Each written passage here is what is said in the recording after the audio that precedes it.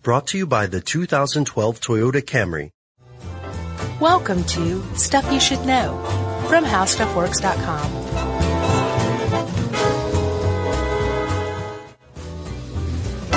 Hey, and welcome to the podcast. I'm Josh Clark. There's Charles W. Chuck Bryant.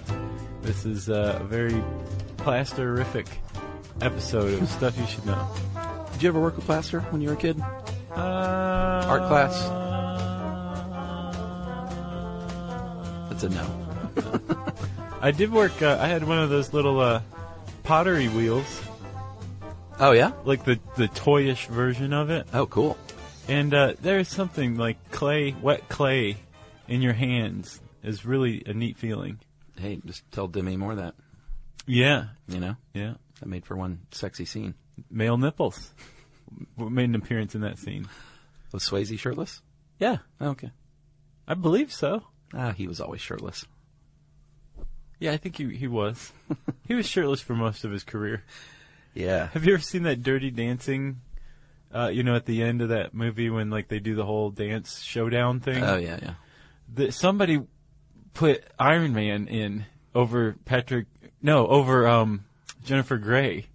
So, like, it's the whole scene, but it's Iron Man dancing with Patrick Swayze, and it's really neat and hilarious for some reason. The song Iron Man is used instead of... Nope. Iron Man, the cartoon superhero, the comic book hero, is dancing with Patrick Swayze for some reason at the end of this. I got to see that now. I don't even know what that looks like. You should check it out. I cannot visualize it.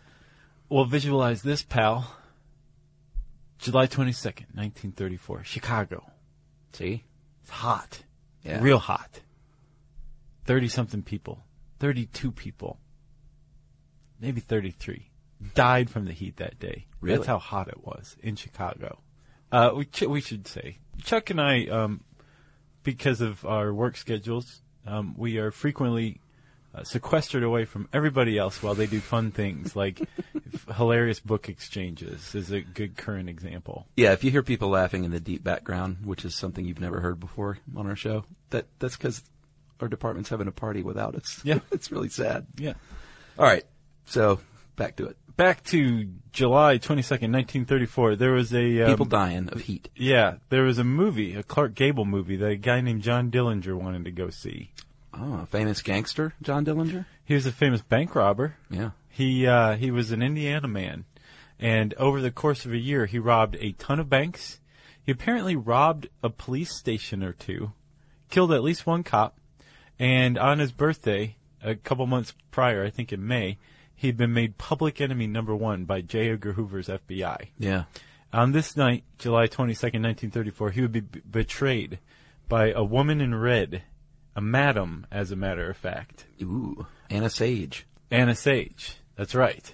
And he went with his girlfriend and Anna Sage, who was his girlfriend's landlady, to see this movie. And after they came out, the FBI was waiting for him. He takes off running, pulls out his gun while he does, and they just kill him with a hail of bullets. One of them gets him in the back of the neck, and it goes out his eye. And that did it for John Dillinger, a.k.a. public enemy number 1. And sold out by Anna Sage, as it turns out. Who was then deported back to Romania, I think. Oh, really? For her troubles, yeah. Thanks for the help. Yeah. Now here's your one-way ticket on this disease-ridden ship. Exactly. So he dies, but that's not the end of the story. He was basically put on public display. Either he was put on public display or the public said, we're going to need to see this guy. Yeah, that was sort of a thing, though. Like, I remember when Jesse James was killed. Yeah. Same deal, though. Like, these notorious criminals, sometimes when they were caught, it would be like a big thing. Like, back in the old day, they would put them, like, out in the town square, like, in the pine box. Right.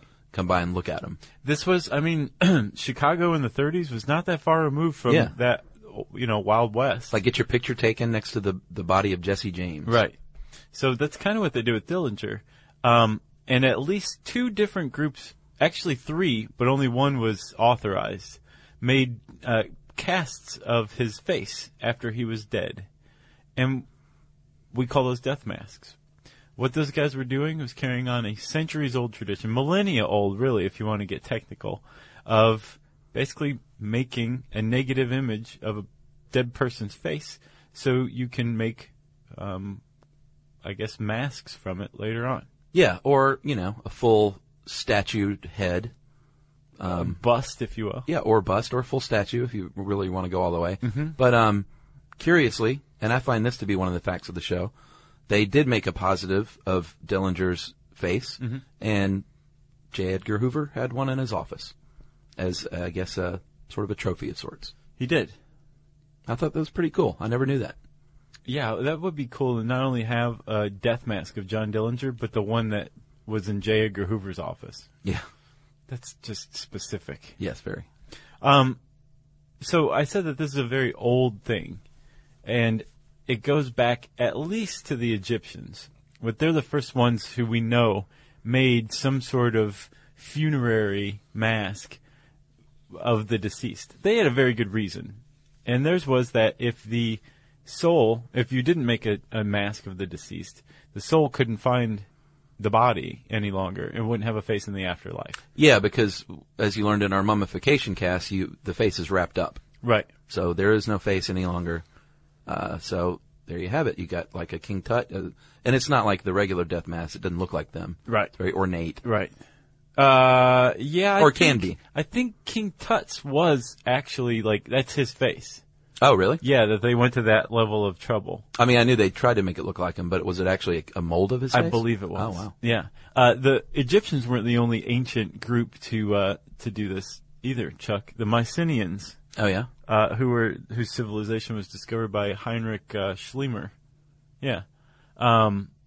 He found some death masks, and they're really rough and weird looking, but they took gold sheets that were pliable enough so that they laid over people's faces, and they made like a funerary mask. Wow. Yeah. So if you didn't have, if you weren't super famous or a nobleman or have a lot of money, you could still get the old death mask. It was probably made of linen and painted gold or papyrus maybe, but you could still get your death mask, right? Even if you weren't King Tut. Sure.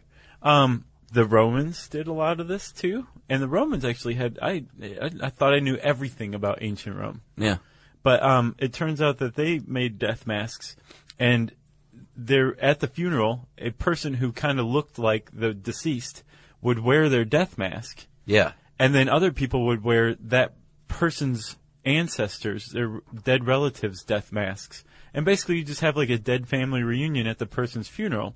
Then after the funeral, that recently deceased person's death mask was put together with all of his relatives or her relatives. Just wait for the next person to die. Yeah, and then he would come out with everybody else yeah. to bring the new person into the circle, which is kind of neat. I didn't realize that they did that. It's very odd, and I wonder if they would do impressions of him, like, "Oh, I'm Uncle Slavius. Look at me, I love wine. Come here and sit on my lap." Yeah.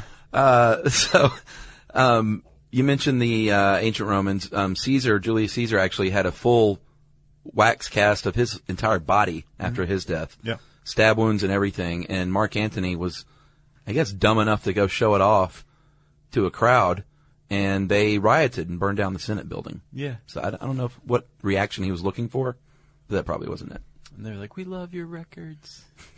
Not that Mark Antony. Okay. So, I guess with the Romans too, with Egyptians, basically throughout history, if you weren't wealthy, you probably weren't going to have a death mask made of you. If you weren't wealthy or you weren't like the king. Yeah, and one reason is because a lot of times these were artists before photography, artists and painters and sculptors. As soon as someone died of note, they would get their death mask made so they could then paint them and sculpt them and have a reference for what they look like. Yeah, and same thing. I mean, artists didn't paint nobodies. You know what I'm saying? Exactly. So you didn't need to have a death mask made of you. And this is pretty much the way it was for in Europe for most of history, except in Italy. Italy pretty early on said if you achieve something notable, we'll probably make a death mask of you. So if you see, so early inventors and artists and those kind of like poets, if you were in Italy, you'd probably have a death mask made. If you were a notable personality. Right, like Da Vinci.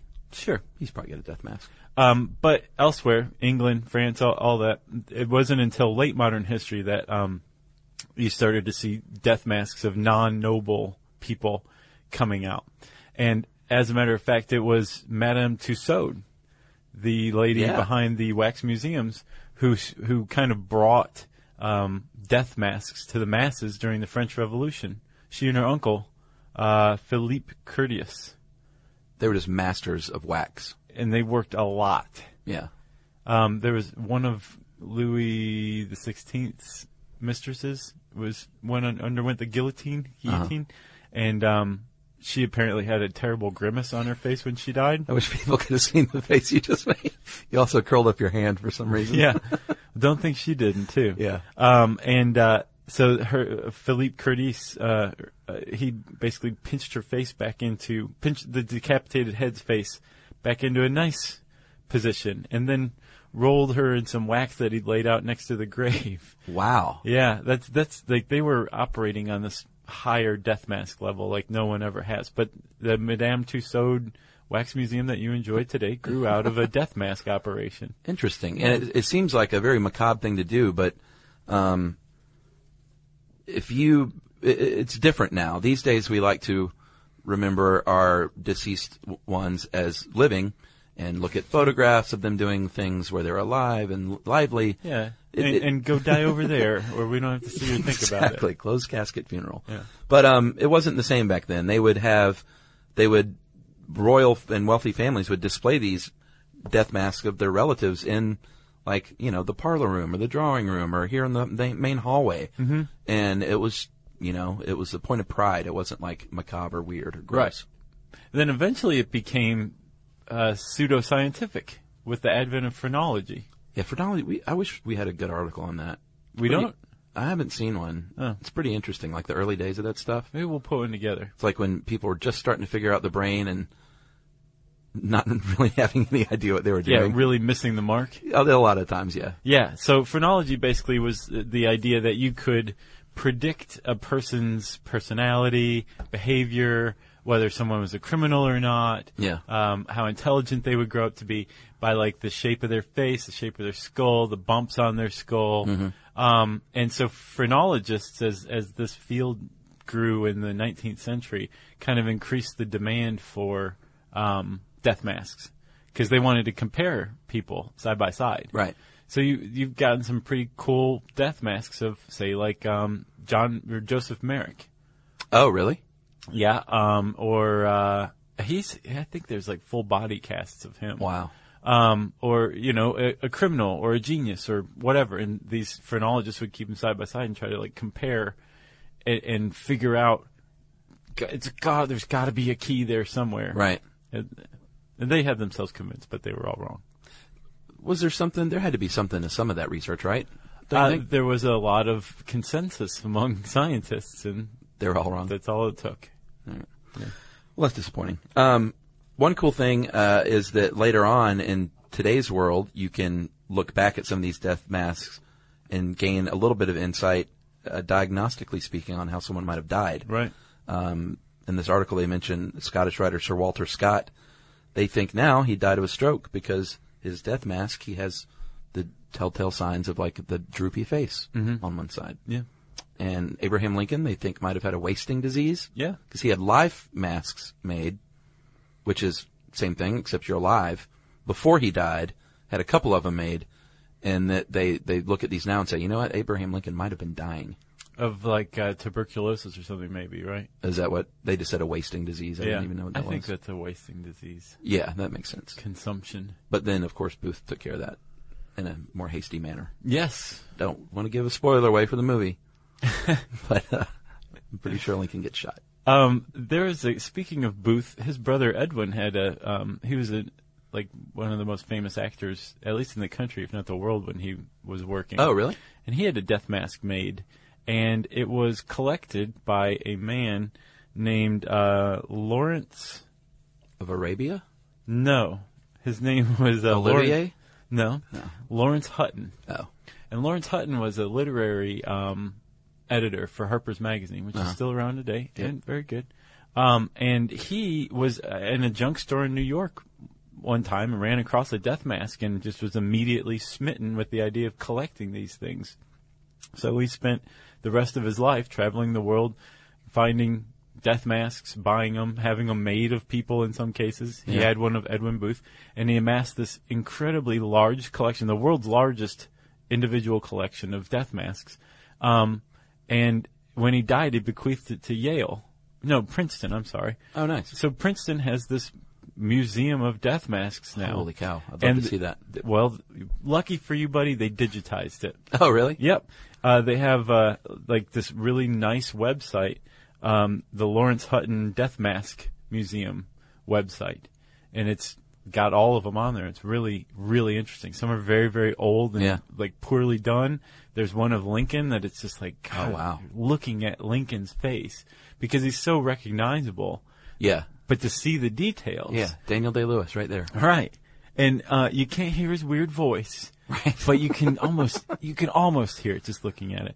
But it's the details. That's the thing about death masks that are so, I think, alluring to some people is it's not only the detail of like, you know, the age and face and what life did to them, but it's also the detail of the absence of life. Yeah.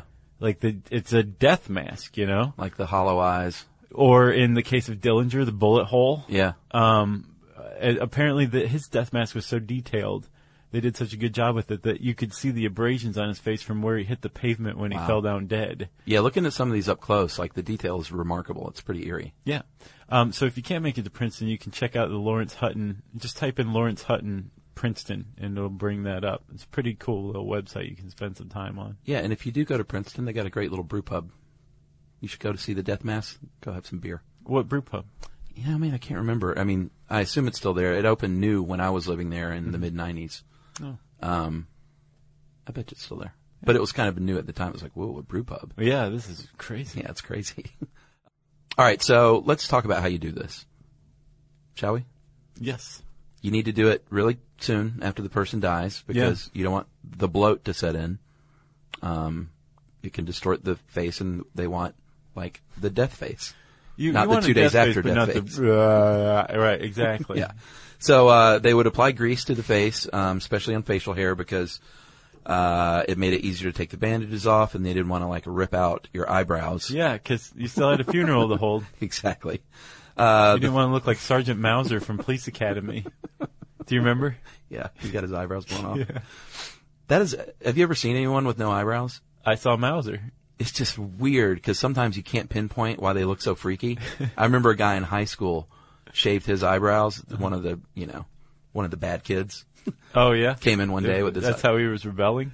I don't know. He was just one of those bad kids. Mm-hmm. Like I didn't associate with him because I was a good boy. Right. But he came in one day in my industrial arts class. He had his eyebrows shaved, and it freaked me out. Really? Oh yeah.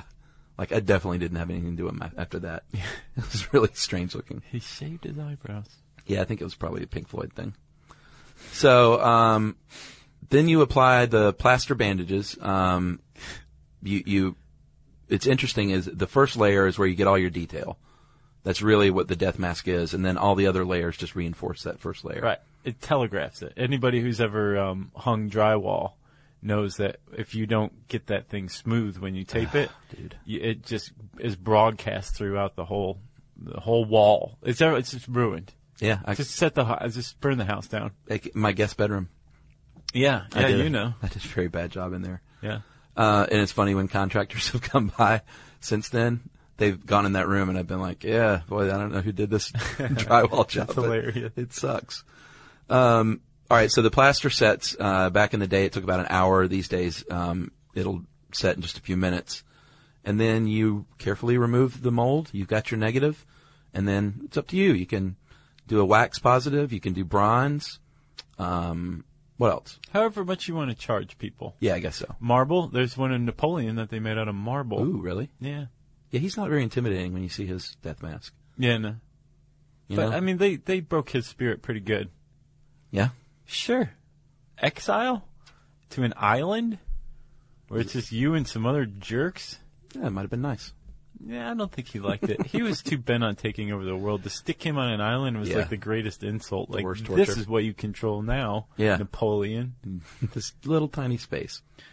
You said that that these days plaster dries in a few minutes, and actually, there were death masks. I'm sure somebody somewhere is still making a death mask here or there, but George Bernard Shaw had one made when he died in the 1950s. Oh, wow. So it's still something of a modern event. I'm totally going to get one made. Are you?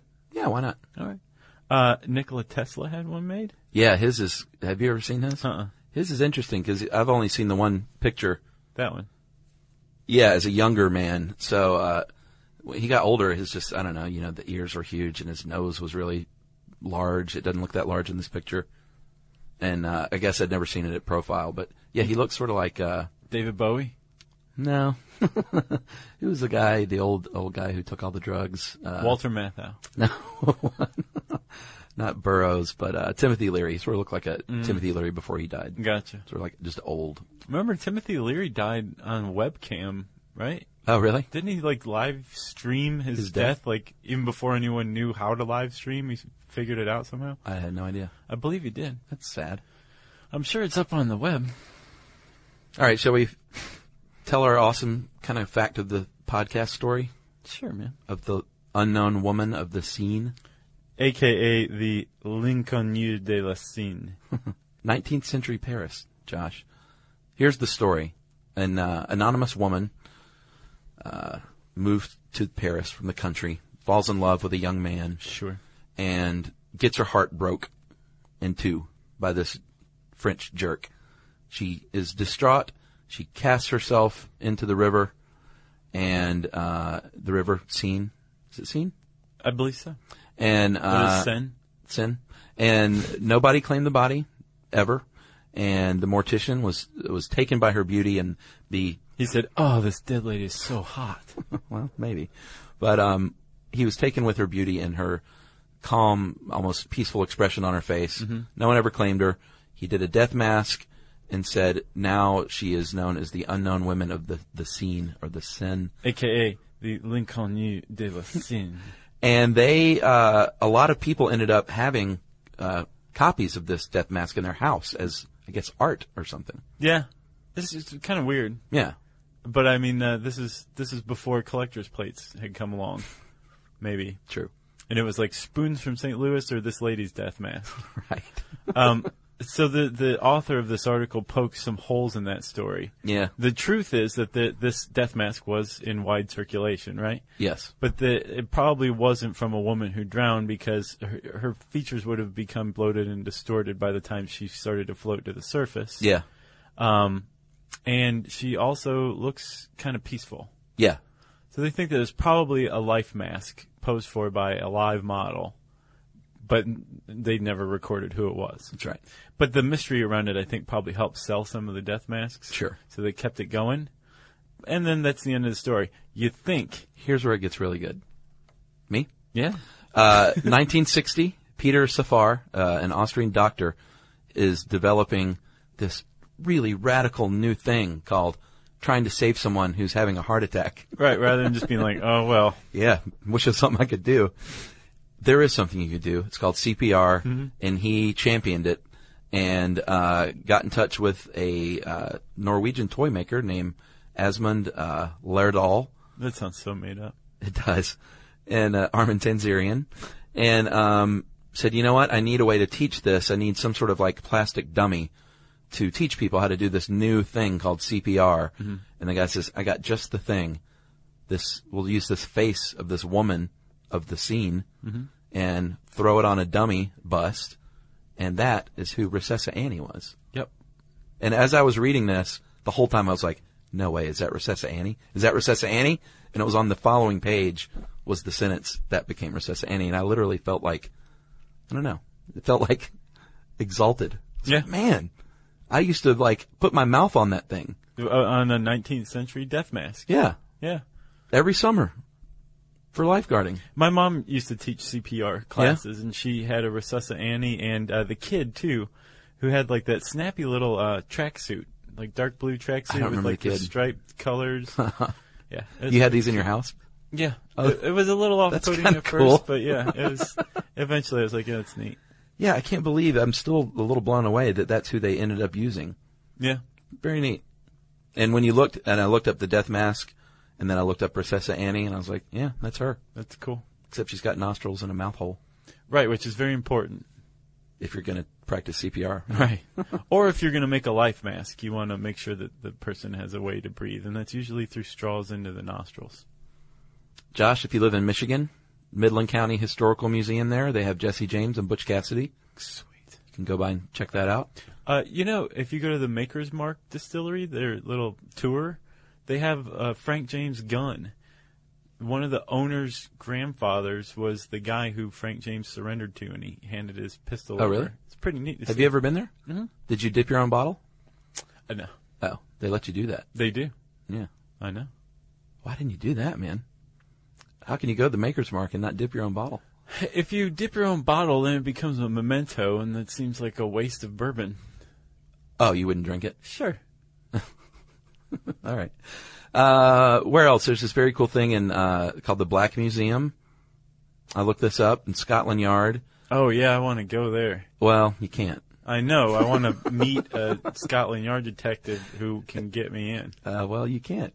You're not a Scotland Yard detective yourself. I will then go to Scotland Yard Detective School so I can get into this thing. This thing has been around since 1874 and then moved and refurbished in the 1980s to New Scotland Yard.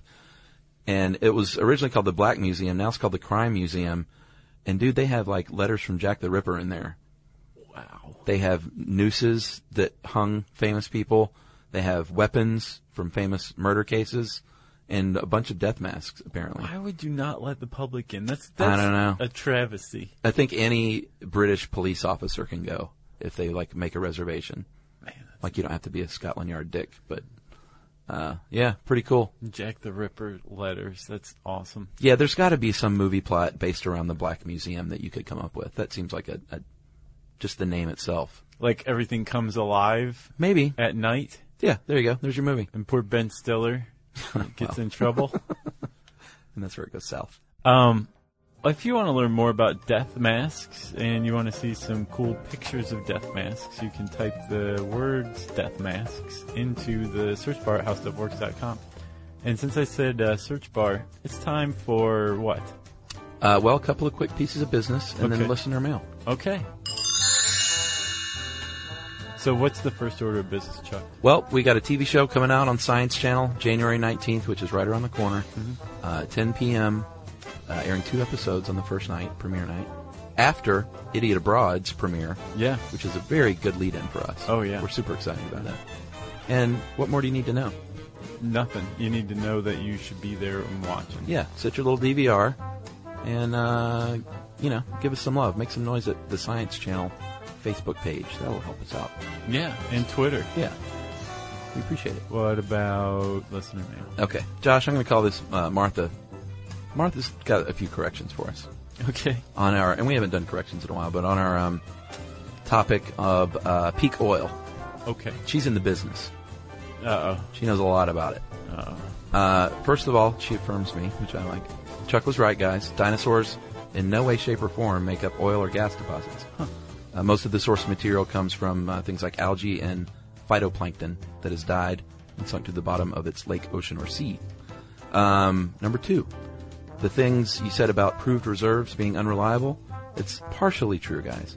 In some countries like the U.S. and Canada, UK, and members of the Eurozone, proved reserves are actually audited by regulatory bodies. In the U.S., it's the SEC.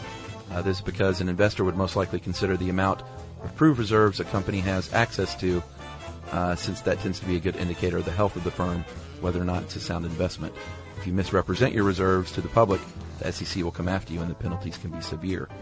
So in some countries, the proved reserves is very conservative, actually, heavily audited, and is probably pretty reliable. But she did point out that other countries, where they might not want to be as forthcoming, you can get some hinky numbers. Right. So I feel like we said that. I can't remember. Yeah. And then number 3, she takes us to task a little bit on fracking. She said, I know it's a contentious subject, and we just should do a podcast on this. It's in my ideas queue. Is it? Yeah. You guys refer to fracking as causing an environmental disaster every time someone does it.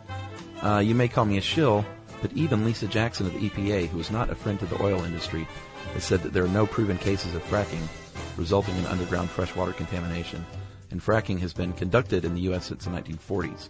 It's far more likely that poor well design and bad cement jobs will be the culprit. However, there is a big study being conducted right now by the EPA, so all this may change if they find something. But as of now, the science doesn't support the position of most anti-fracking groups.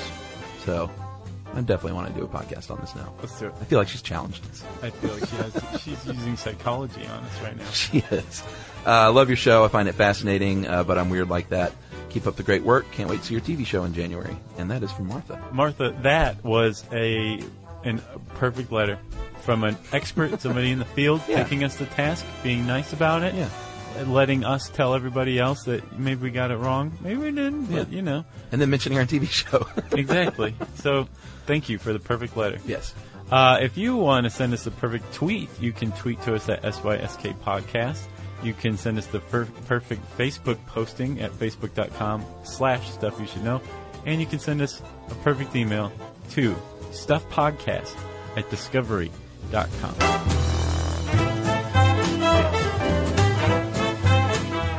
For more on this and thousands of other topics, visit howstuffworks.com.